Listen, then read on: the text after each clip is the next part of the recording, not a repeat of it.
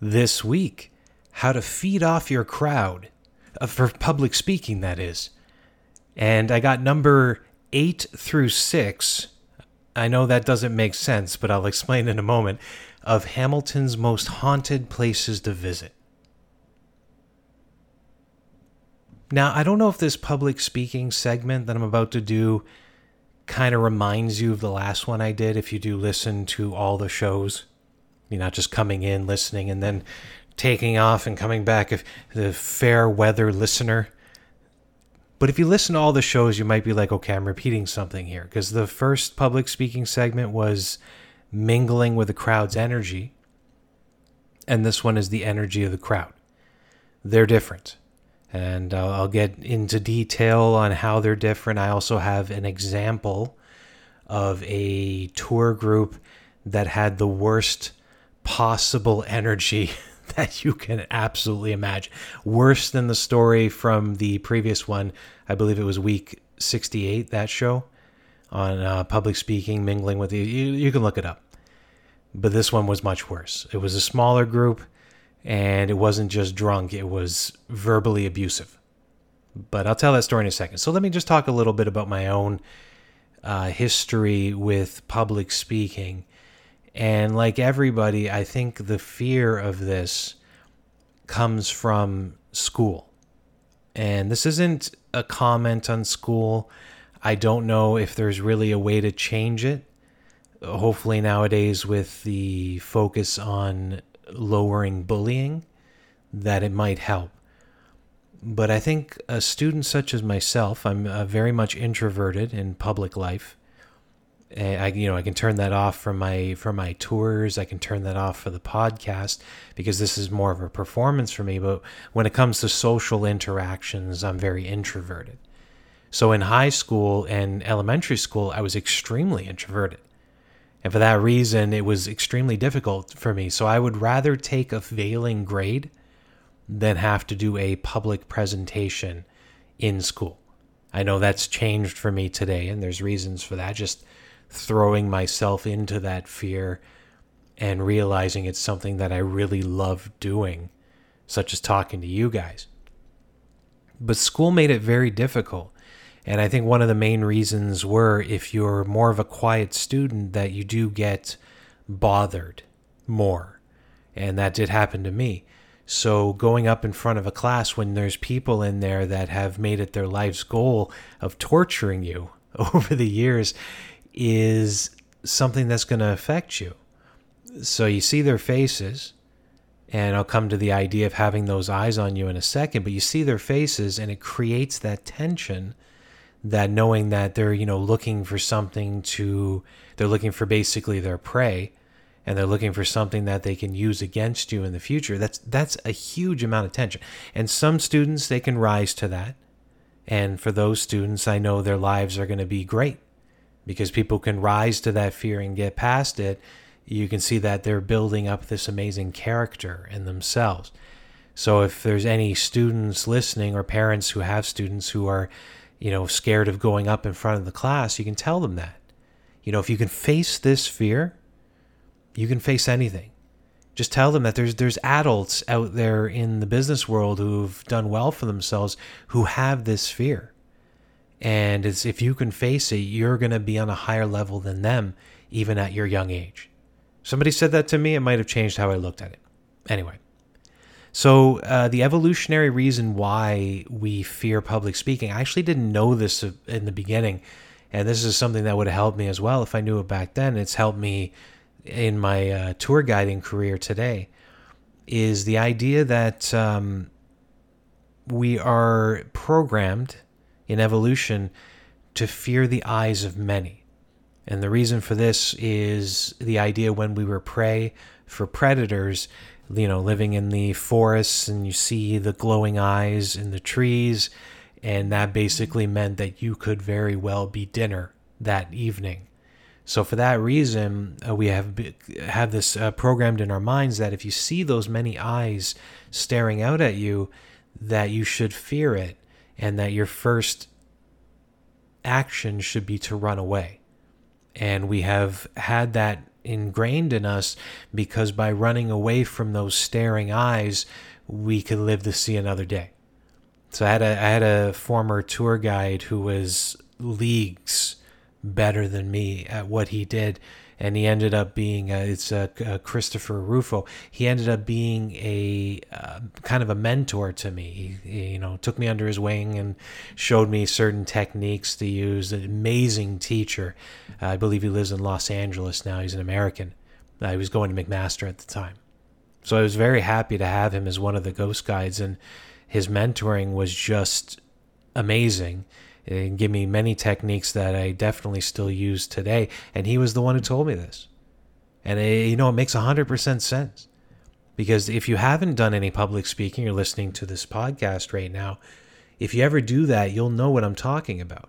And if you have done it, you know exactly what I'm talking about. So looking at that crowd in front of you, let's just say 10 to 20 people, and you're seeing those eyes staring back at you, it's uncomfortable. And it's not in the sense of making eye contact with the group, because you're kind of going from person to person. It's uncomfortable because of that evolutionary reason. It's programmed into us to fear that. So if you can know that going into the situation, that these people in front of you are not predators, hopefully they're not going to cook and eat you. Hopefully. I don't know your situation, but hopefully that's not the case. You can set that in your mind before you go into the situation, and I think that will help. I mean, the other side of it, if you're brand new at public speaking, is to look over the group's heads. Definitely do not picture them in underwear. That does not work. But if you look over their heads instead of at their eyes, that can help you as well, until you get that comfort of being in front of the group. But you might be thinking, okay, well, does the fear ever go away? Can I ever say that if I do this for 20 years, will I then never fear having crowds in front of me? And for some people, that may be the case, but I'm going to say from my own personal experience, and I've been doing this for about 20 years, but for most people, I think it's the same, is the fear does not go away. Even for, like, say, stand-up comedians, teachers, constantly going in front of groups, I know they're always going to have those butterflies, that little bit of nervousness just sitting inside their belly. And it happens to me as well. So before you go in front of a group, you're going to feel that fear. It's okay to feel it. You can accept that that's going to be there, and it's a good thing, because fear is basically energy, and you can use that. So I've gotten into the technique of when I feel that nervousness building up inside of me, I'm talking to a group, I actually can push that out as energy in the story. So if I'm coming to the climactic part of the story, I can use that as excitement into it and create the emotion of the person being featured in that story. So the fear can be a useful tool, but even if it's not a useful tool, you need to know that the fear should never be crippling.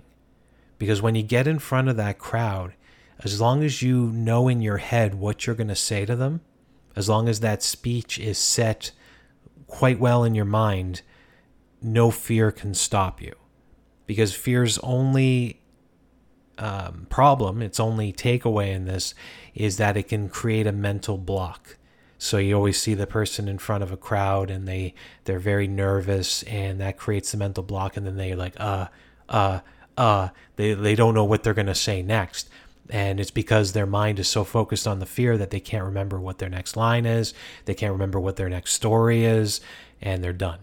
So having that's the worst part of it. So having that for your first few tours as you're going out there and trying to circumvent that fear a little bit is just to know your material inside and out.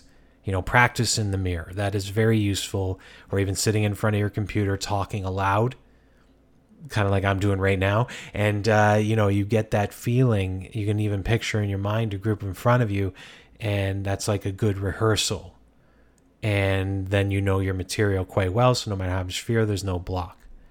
So getting the idea of energy, the outside energy also matters quite a bit. And this is a masterclass. This is an advanced technique, is to know that you need your crowd to be very energetic and to be focused on you, to trust you as a storyteller. And in turn, you can then feed off that energy. And tours with a high energy like that, with a few people who are really into it, who are reacting to the story with their facial features, with their voice, it's night and day. So when the energy is high, you can ride that. And knowing that the people are really enjoying it, those are some of my best tours. I absolutely adore that. When I have people in the group that are right into it, and the energy's high. So I don't know if you've seen in some events, you'll have a comedian or a performer come out, and they'll be like, "How is everybody tonight?" And the crowd goes, "Yeah, we're good, whatever." And there's like, no, I'm not going to accept that. And they yell out, "I can't hear you. How are you doing tonight?" And then everybody's like, "Woo, we're so happy." Now, they don't just do that for fun. That is to raise the energy of the crowd. Because after some time, the energy could get so low that if you come out and just start your routine, you're going to be fighting that low energy. So by coming out and doing that, "I can't hear you," or they come out and do a joke to get people laughing or whatever, they've now raised the energy of the crowd, and they're making it easier on themselves. So they can then feed off of that. But, some crowds, it's impossible. Some crowds they've had, especially for a tourism company, such as the tours I lead, some people have had long days. They are tired. They were forced to go on the tour. They don't believe in ghosts. Whatever the reason is, the energy is low. And no matter how much you try and connect with them, no matter how much you try and raise their energy with jokes and with, asking, "How's your day?" and stuff like that, it just doesn't work. So the energy just stays that way. So there is a way to kind of combat that as well, because you could have 80% of your group enjoying it, but with smaller groups, even if 20% of a smaller group is not into it, their low energy will spread to the rest, and the rest will have a fear of kind of engaging with you as a guide, and they'll hold back. So from your point of view, you think the entire group is against you. But I've had many of those situations, and at the end of that, I'll have people come up to me on the side, realizing that I was having maybe a little bit of a tough time, and they'll tell me, "No, we really enjoyed it. It was great." They feel bad that they didn't show a little more engagement, but the overall energy was pushed out. Now I'm going to give you a story to end off this segment, and I'm not going to use any names, but I will tell you why the group booked. So the group booked, it was a bachelorette party. So it was about, I'm going to say 12 women. I could be wrong on that number. It was a little while ago. And now me personally, I've personally have had troubles with bachelorette parties. I don't know the reason why. I can guess. I'm not going to say what I'm guessing because it's definitely not proven. But for me, it hasn't worked. I know some of the other guides, namely female guides, have had no problems at all. And I've witnessed that personally. And I thought it was like something wrong with me, but then I realized, okay, maybe some of the other male guides also had issues. But anyway, I digress. I don't know for sure exactly why that is. But I've taken bachelorette parties in the past, and one of the worst groups I've ever led in my history was a bachelorette party. So like I said, about 12 women, not like overly drunk in any way. I think they had drank a little, maybe 6 or 7 of them. But throughout the tour, the energy was extremely low. I was trying to, joke around with them, trying to bring it up, with using the ghost stories, trying to make it extra spooky. I did everything to try and raise the energy, to make everybody more engaged. But 90% of the people that were looking at me, they just did not seem happy with me.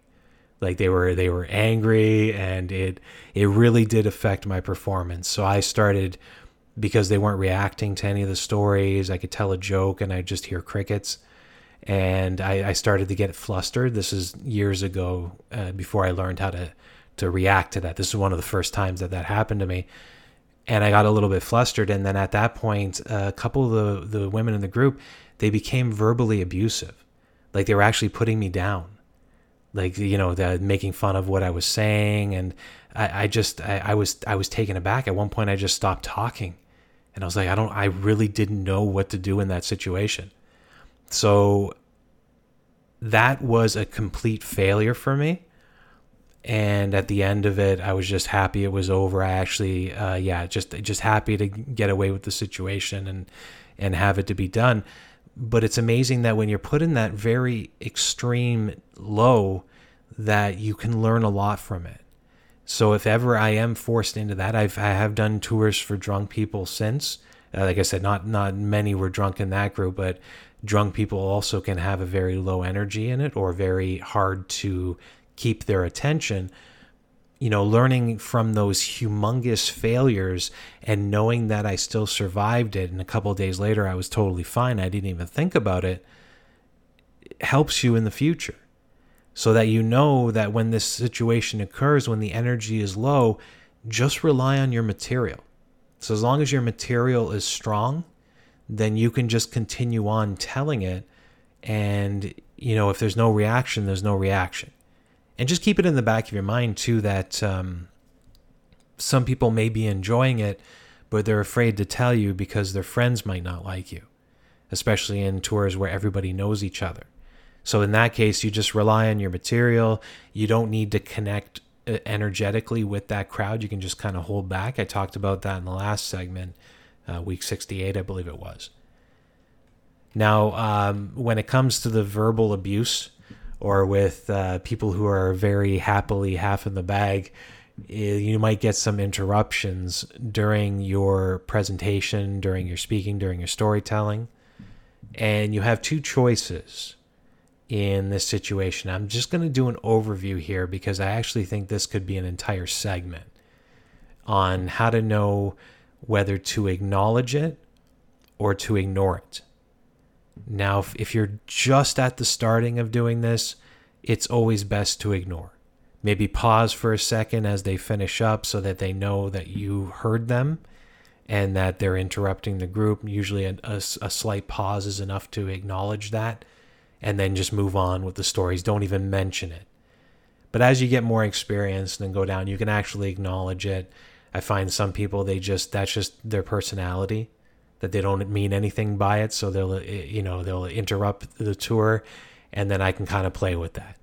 Like certain interruptions can be a little bit creepy, and I'll play with it, and I'll be like, what did you say? It's like, you're scaring me. Something like that, just to kind of drag them into the tour. And then after that, usually they're quiet. It's not to shame them in any way, and I'm not embarrassing them. People get a good kick out of it. But usually after that, they realize that they interrupted and they shouldn't do that. So if you're beginning, ignore, pause, and then move on. If you are more experienced down the road, you'll just do it naturally where you acknowledge what was said if it's worth acknowledging. Otherwise, it's just best to ignore. Anyway, like I said, maybe that will deserve its own segment in the future. But just to sum this up, I'll say, in conclusion, it's always best to just stay calm. Because people know, at least nice people know.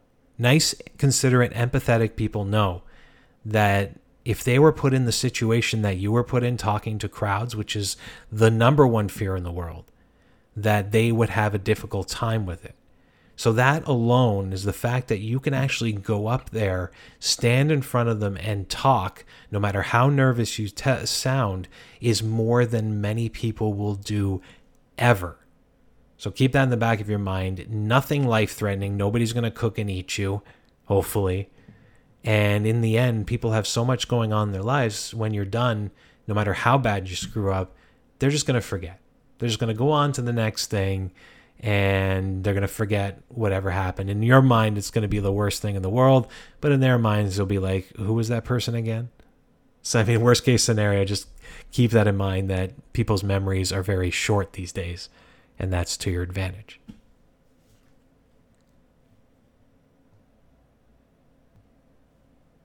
Now, I messed this up. I mentioned last week doing my top 10 most haunted places to visit in Hamilton segment. I mentioned that I was thinking of cutting out the Haida battleship. So I did. The article is actually up on the site now if you want to go read it. If you don't want to be surprised in the next few weeks that I'm doing this podcast, this segment, go ahead and read it. Just go to ghostwalks.com. You scroll down. It'll be one of the new articles there.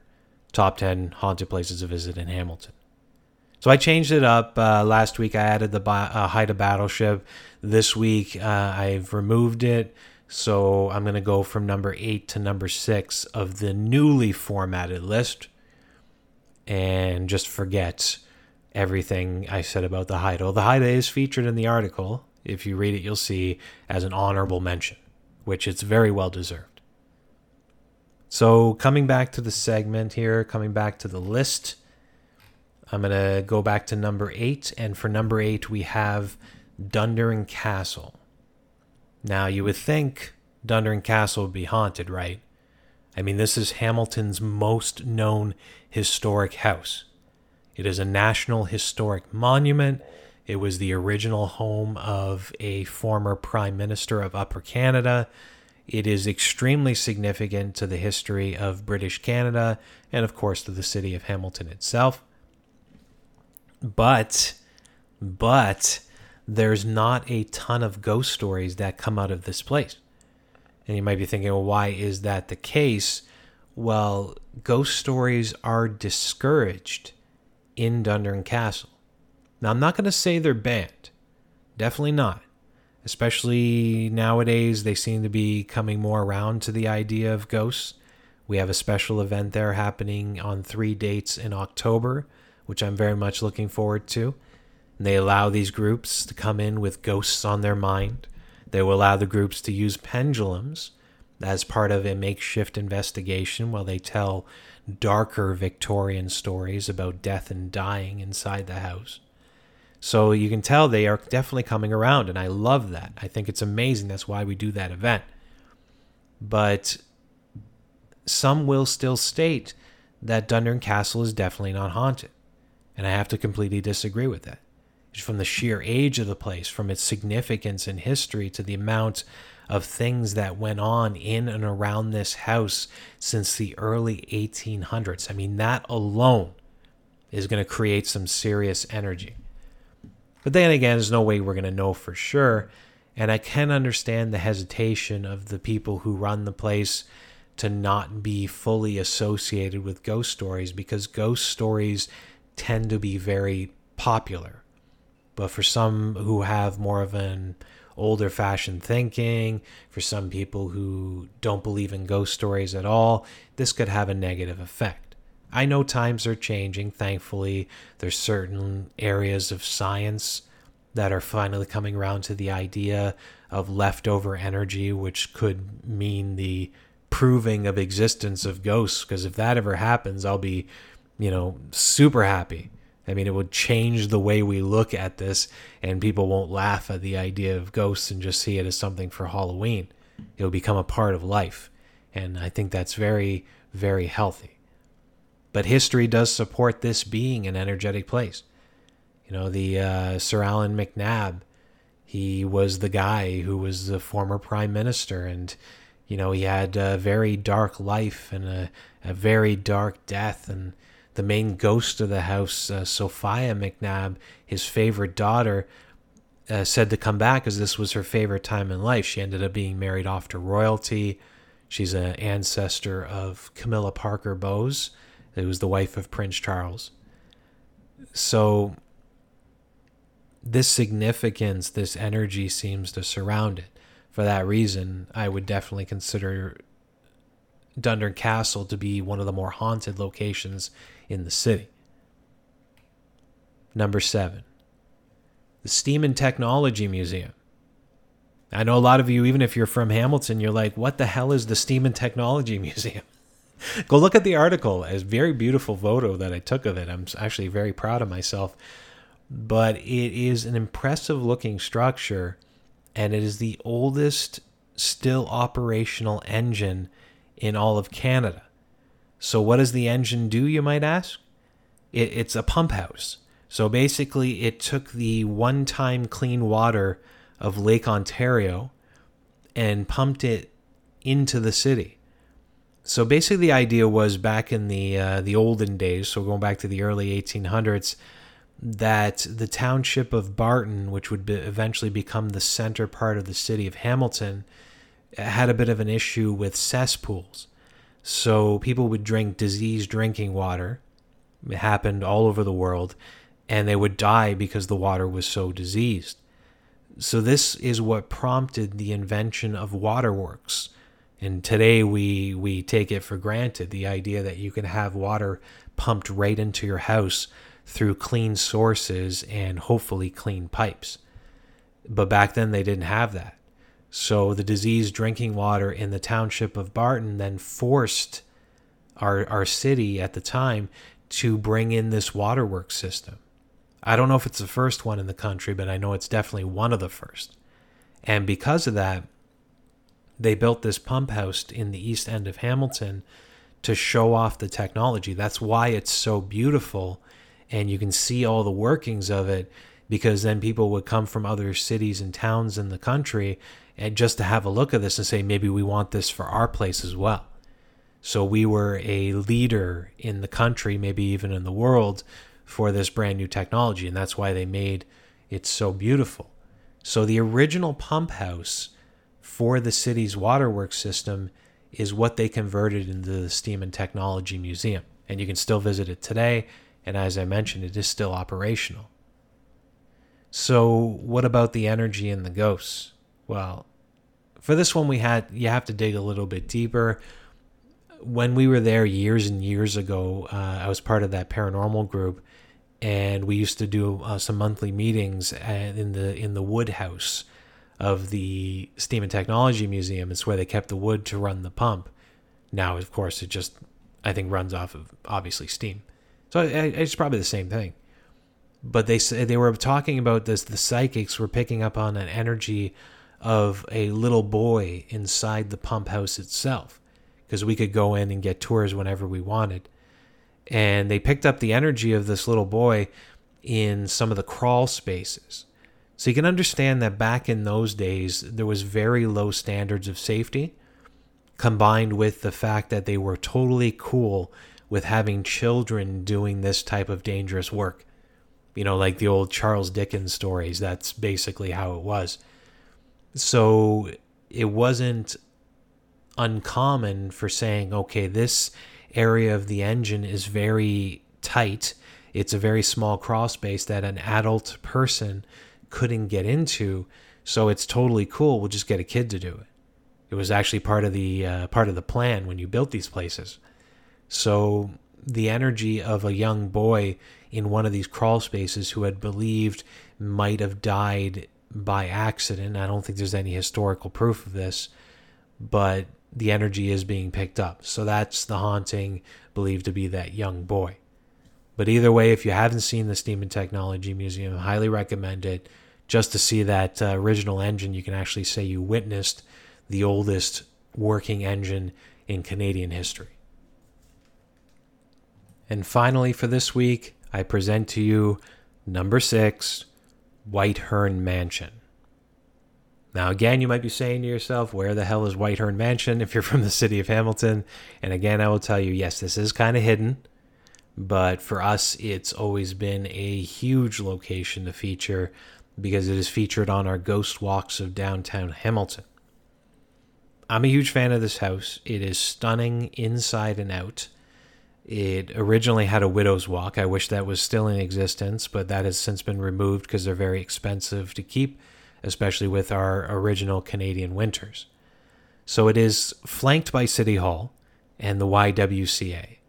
It is very hidden back there. So if you don't go back to Jackson Street near McNabb, you'll never see it. Hidden completely by City Hall. They tore down a bunch of history to make that, monstrosity. I'm not a fan of it. It's cost our city a lot of money, but that's another segment. The fact that they hid this history, they knocked down the rest of the history. At least they kept the house, which I'm happy they did that. And one of the main reasons why is because an important person to Ontario history once lived there, definitely to Hamilton history, and that's Thomas Baker McQuestion. Now, Thomas, TB, you know there's a bridge in the city named after him. There's a park on the mountain that's now named after him, TB McQuestion Park. He was big on the parks. He wrote up the original plans of the Royal Botanical Gardens. He was a roads minister of Ontario back in the day as cars were invented. So we needed roads. He invented the QEW. He invented the Skyway Bridge. He invented the Rainbow Bridge going into the States. Very important person. For that reason, they kept the house. It is now a museum today, which I will highly recommend. And this is a side note for me, is that this is a unicorn in the museum industry. Absolutely love this place. Go visit it. I think your Hamilton Library card, if you're from the city, will get you free admission. Because the stories they tell there are not about the type of stone the house is made from. They're not about how much the house cost back in the 1800s compared to today. They're not about the type of wood that is the structure of the house. They are family stories. And some of these stories could read as soap opera scripts. They're so interesting. So go visit this place just to see the beauty of it, but also to hear those amazing stories.